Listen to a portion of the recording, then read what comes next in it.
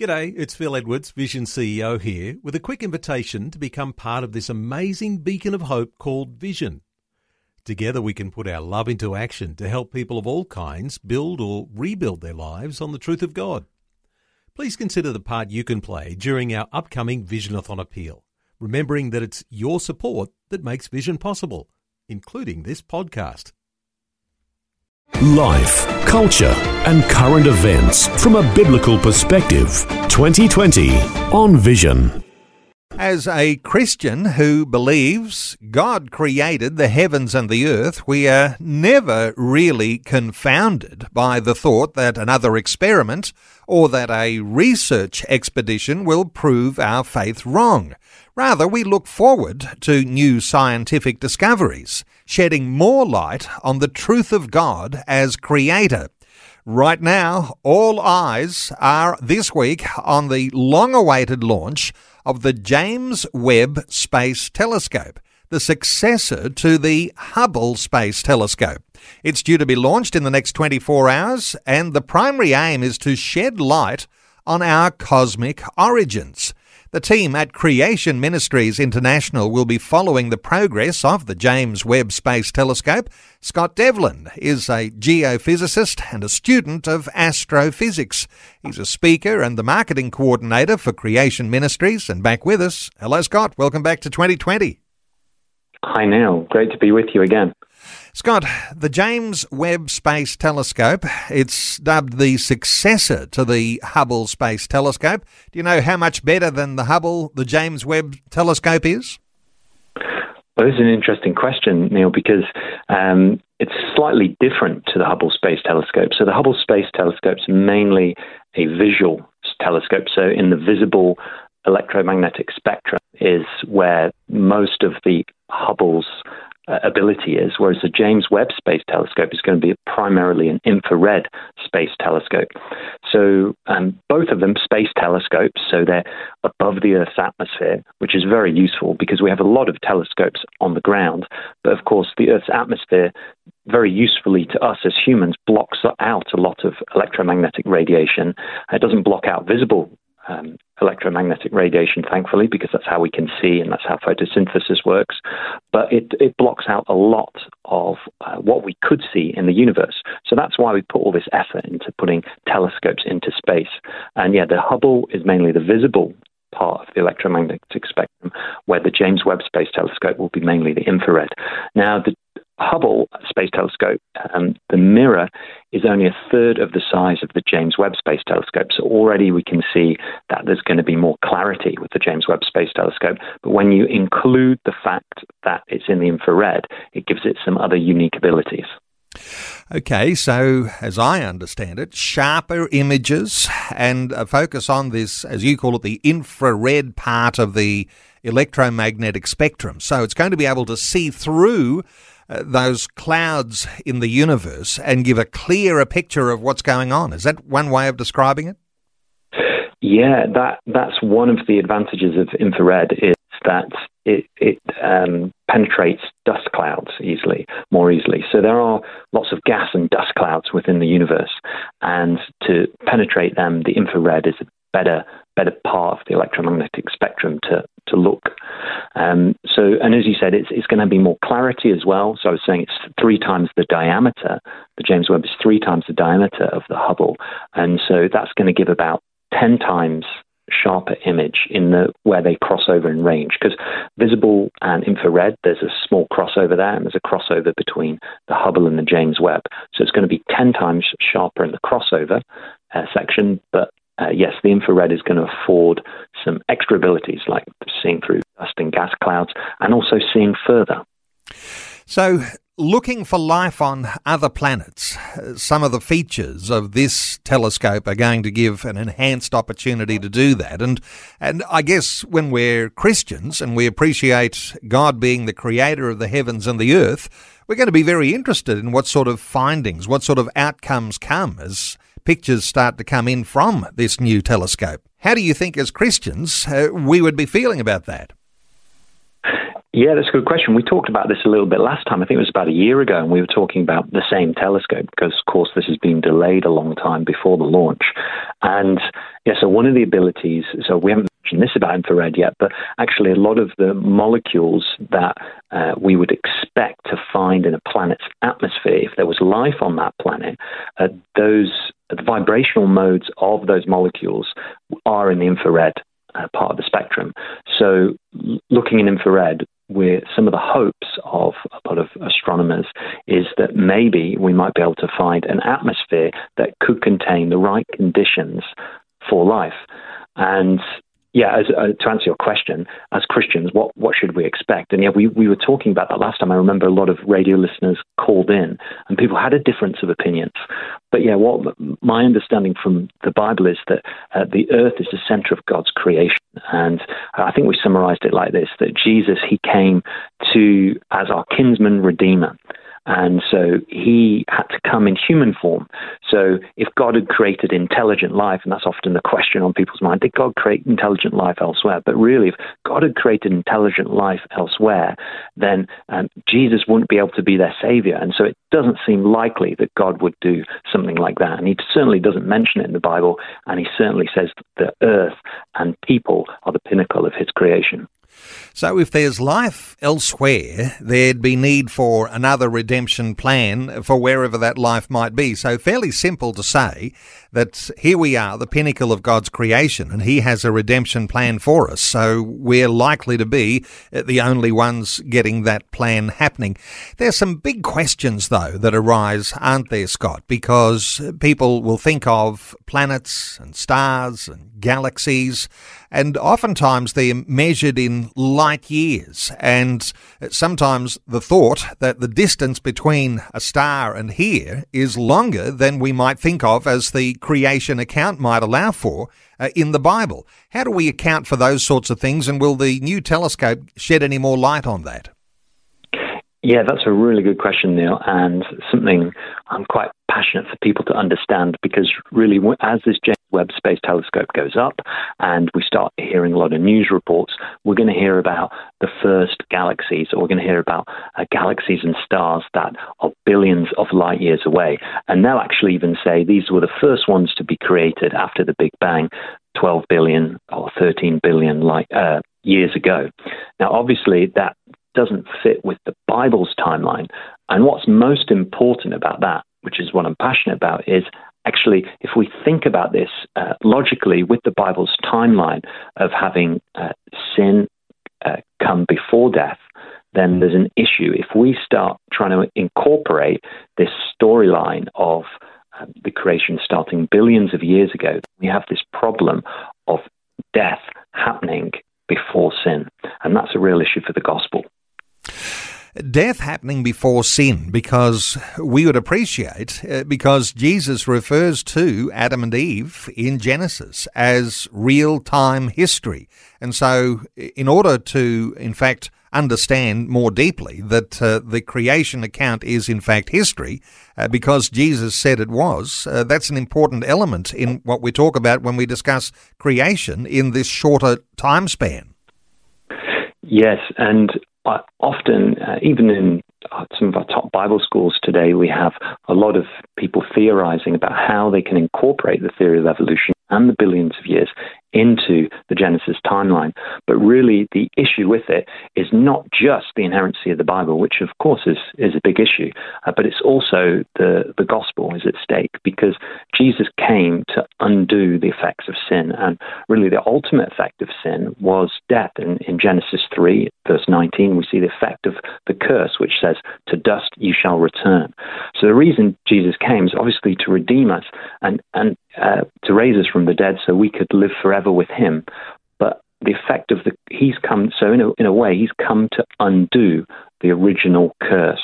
And if that original curse didn't produce death, then we're left with the question, and it's a logical inconsistency see as a Christian, because what we've got to say is, why did Jesus come then? If death was not a result of the curse, if Adam wasn't the one who introduced death, then why did Jesus come?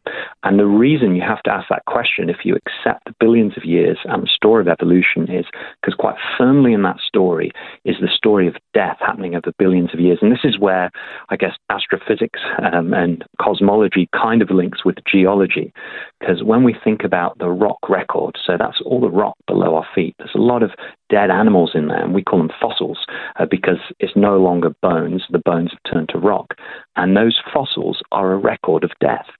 And humans only come much later on that record. So therefore, if we're accepting the evolutionary timeline, we have all of this death, disease, and suffering in the fossil record, and we have it all coming before Adam and Eve. So that's a very different history to what the Bible says. And so this is a reason why accepting billions of years is not only an issue for the inerrancy of the Bible, it's also an issue for the reason that Jesus came. So with the James Webb Telescope about to be launched, and it's been a long time coming, there's this might be even the start of a whole journey in which we'll follow along with you, Scott. But the sorts of outcomes we would be, as Christians, expecting to show that these discoveries are entirely consistent with the biblical account. But there are some more naturalistic scientists who want to be able to frame their outcomes in a very different way. So how would we think about the differences as to how different scientists might look at the outcomes and the discoveries of the telescope? Yeah, I think that's a really important question because, and you asked this question earlier, I'm not sure I fully answered it, but you were talking about light years. And often when we talk about distances in the universe, we're talking about light years. And so something that needs to be made clear is a light year is a distance. It's not actually a time. So 1 light year is the amount of the distance that light would travel in a year. So that's a distance and not a time. So when we talk about 10 billion light years away, that's a very, very long distance. Now, because light, as we measured it over the last century, it's never changed speed. It's always been the same speed. It's about 300,000 kilometers per second. It's very fast. The idea is if light were to come from that galaxy or star that's 10 or 20 billion light years away, then it would take a very long time for it to reach us. Now, there's a few formulas that go into that because if you believe the Big Bang history, then you put the formula in that tells you what the expansion history was, because if you've probably heard about the idea that the universe is expanding. So in the past, that star used to be much closer to us. But even with the Big Bang history, you still end up with a time of the order of billions of years. Now, of course, if you have a different model of the universe, a different cosmology, then you don't necessarily need that billions of years. But generally, we're not told that there are other alternative cosmologies out there. We're only really told about the Big Bang. So when I say cosmology, it's just the scientific theory of the whole universe, how it came to be, the history of the universe. And that's what I mean when I say cosmology. Scott, is that the same as saying when you're a Christian and you believe the Genesis account, you're believing when God created the heavens and the earth, he created a grown-up universe? Yeah, that's a very good question. And in effect, he did. He created everything that was ready and working. And that day, I mean, Adam and Eve, they would have needed to eat in the first week of being alive. So we expect the plants were fully mature. And yes, this relates to even the most basic astrophysics when we talk about stars and we learn about the sun and we're told the sun is 4.5 billion years old. And of course, that's based on some maths that says, okay, this is the formula for nuclear fusion within the center of our sun, and this is how fast the sun is burning through its fuel. Therefore, if we go back in time, we can calculate when the sun first formed, and we can also go forward in time and calculate when the sun's going to run out of fuel and eventually stop. But of course, as Bible believers, we know that the sun didn't form by naturalistic processes, but it was actually made by divine fiat, by God creating it. So he would have created it with a certain amount of fuel in it, and so it would certainly look to someone who believes only in naturalism and not in the supernatural, it would certainly look to them as though it were much older. At a time when there is so much anticipation, because seriously, it has taken decades to get to a point for the launch of the James Webb Space Telescope. It's about to be launched. It'll be the successor of the Hubble Space Telescope. So we're taking some time to talk about some astrophysics and what we understand as Christians who believe God is the creator, because that's what the Bible teaches in the book of Genesis. Scott Devlin is a geophysicist and a student of astrophysics. He's a speaker and the marketing coordinator for Creation Ministries. Scott, if we were talking about the possibility or the impossibility of what could happen with the creation account or with the naturalist idea of what happens in the universe, you can't get away from the very, very significant understanding that without a creator you can have nothing, because nothing comes from nothing. We are actually back to there must be a God if there is anything at all. How do you get around that so far as what we're anticipating with the new telescope? Yes, and the competing theory is, we're often told, is the Big Bang. And then the question then is, what happens before the Big Bang?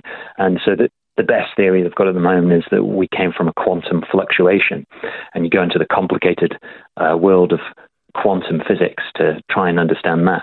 But the premise still stands that you've said. It's precisely, you can then ask, where did the quantum fluctuation come from?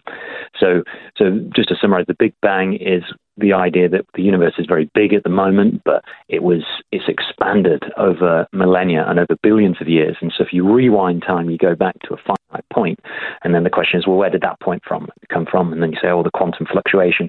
But you can keep regressing and keep having the same problem. To have a beginning, you need a creator. There must be a cause and then there must be a cause as well. So they're the two competing ideas. But one of probably the biggest problems with naturalism, the idea that everything is naturalistic, is, what happened at the very start? We necessarily need a supernatural creation, whatever kind of story you want to make up after that. Is it a fair thing to suggest that even with the new big expedition, the new big space telescope, these sorts of things, in fact, are an effort to try to disprove the presence of a creator God, because that naturalistic-driven science that wants to see where the origins are and at the same time to disprove the biblical account? Certainly, some of those working on the science that comes out of it will have that as a motivation. But I would say the majority of people they're already in the frame of naturalism and they don't even realize it.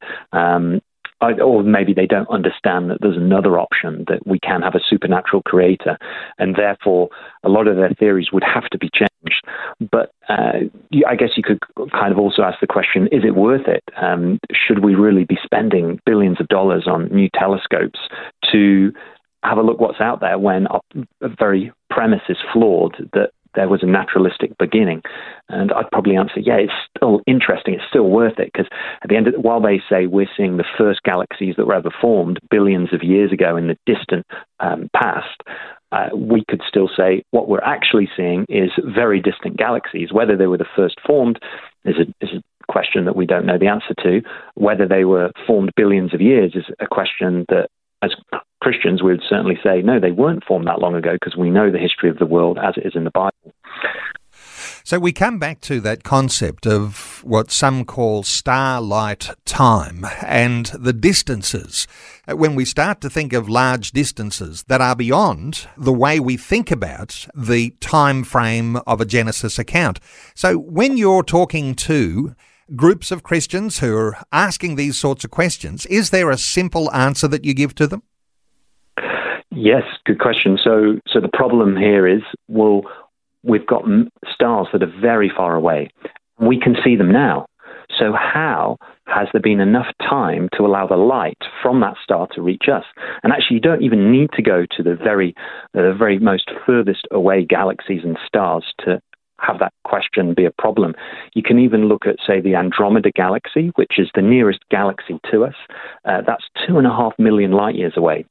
And so if we were to use naturalistic assumptions, we would say that, you have to put a small formula in there to calculate the expansion history, but basically you would say that took 2.5 million years for the light from the Andromeda Galaxy to get to us Earth. So that's the reason when we look in our telescope and we see the Andromeda Galaxy, we can see it now because at least 2.5 million years has passed. That's why we can see it. Now, that would be true if and only if a number of prerequisites are met, including that the distance between us and the Andromeda Galaxy has stayed the same in that time, and also that the space between us and the galaxy has remained a vacuum.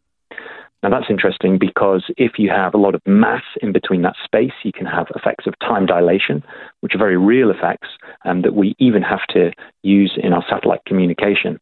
If it sounds very strange when we start talking about time dilation, when we talk about time ticking at different rates in different parts of the universe, but it's actually a very real effect that our Google Maps and our GPS would not work, would be 10 kilometers out per day if we did not include the effects of time dilation because our satellite's in a gravitational world.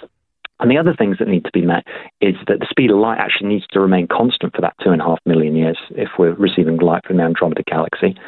And also, as I said, the passage of time has to remain the same. Scott, we're going to hear a lot from scientists who are acknowledging that the data is coming from the Space Telescope, and of course it'll be raw data, and it's how you look at it. There'll be those that are theorising about galaxies being born, in billions of years, and the way that time works. Why does the Big Bang Theory not work from the creationist perspective? Yeah, so the Big Bang Theory is a story about how everything came about, and just using naturalistic theories, we look at what we have now and we try and rewind time.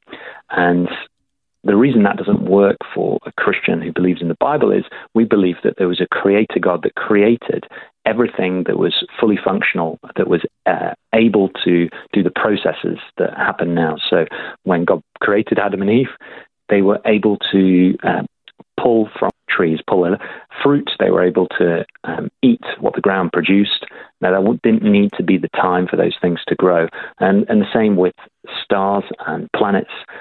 We'd say that planets and stars would have been there when God created them.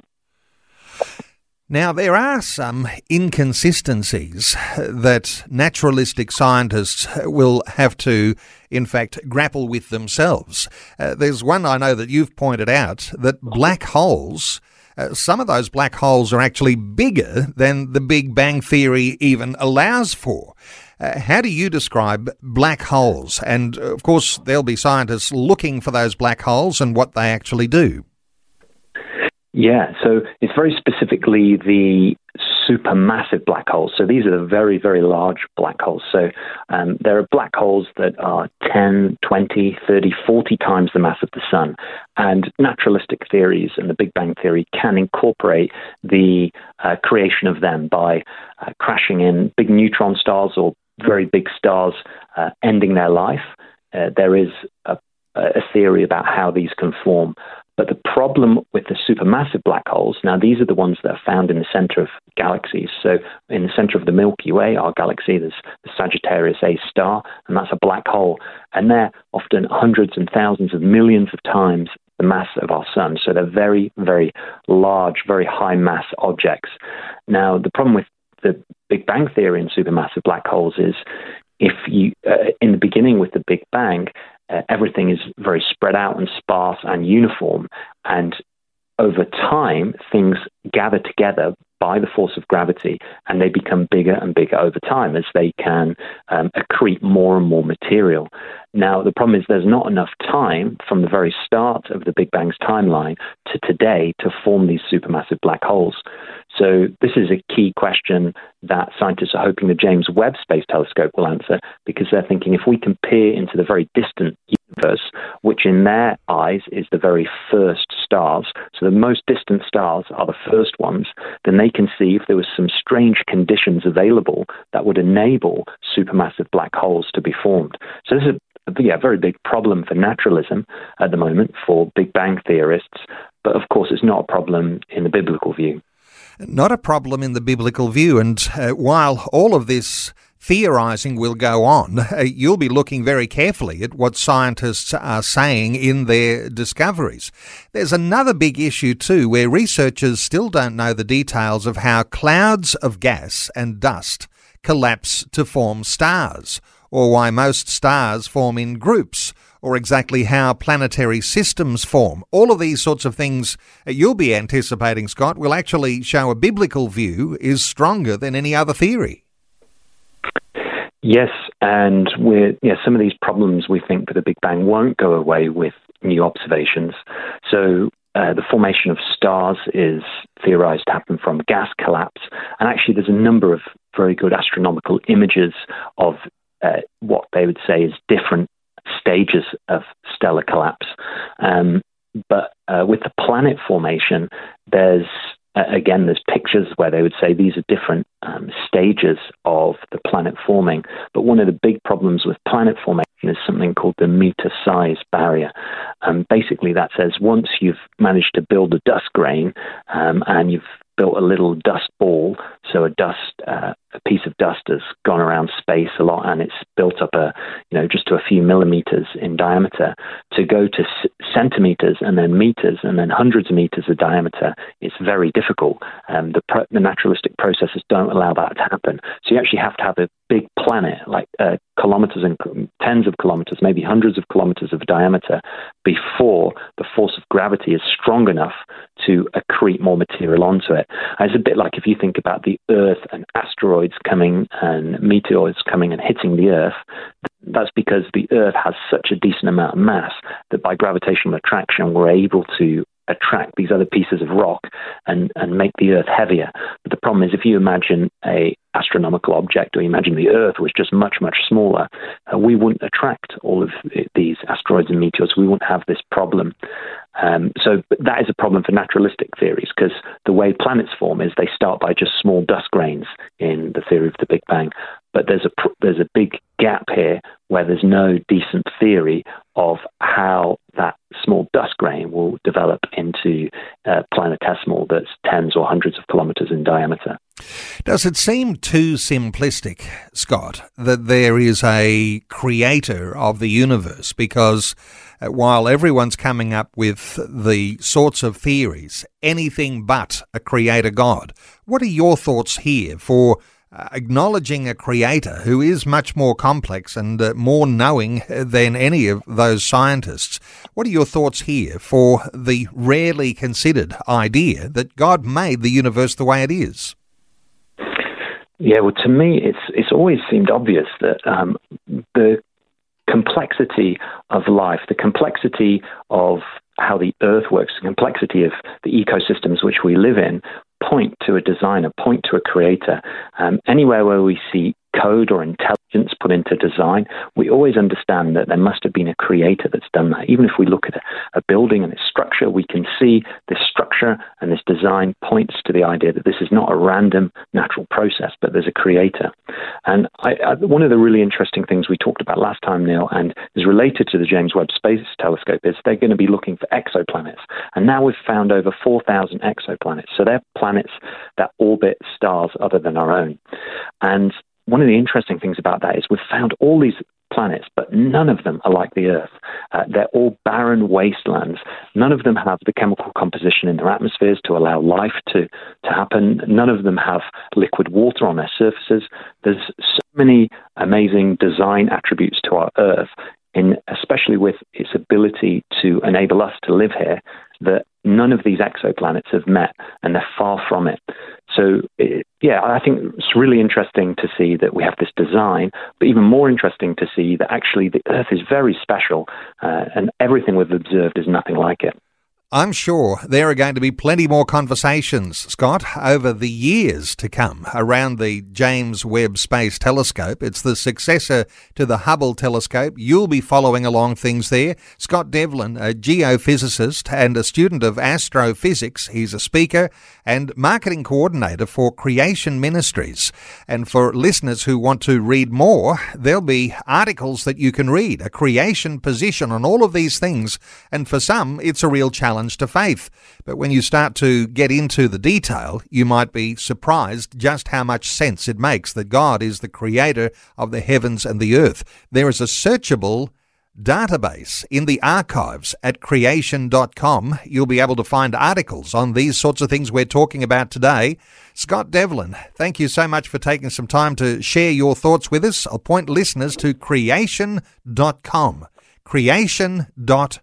Scott, thanks for updating us today on 2020. Thanks, Neil. Good to be with you again. Thanks for taking time to listen to this audio on demand from Vision Christian Media. To find out more about us, go to vision.org.au.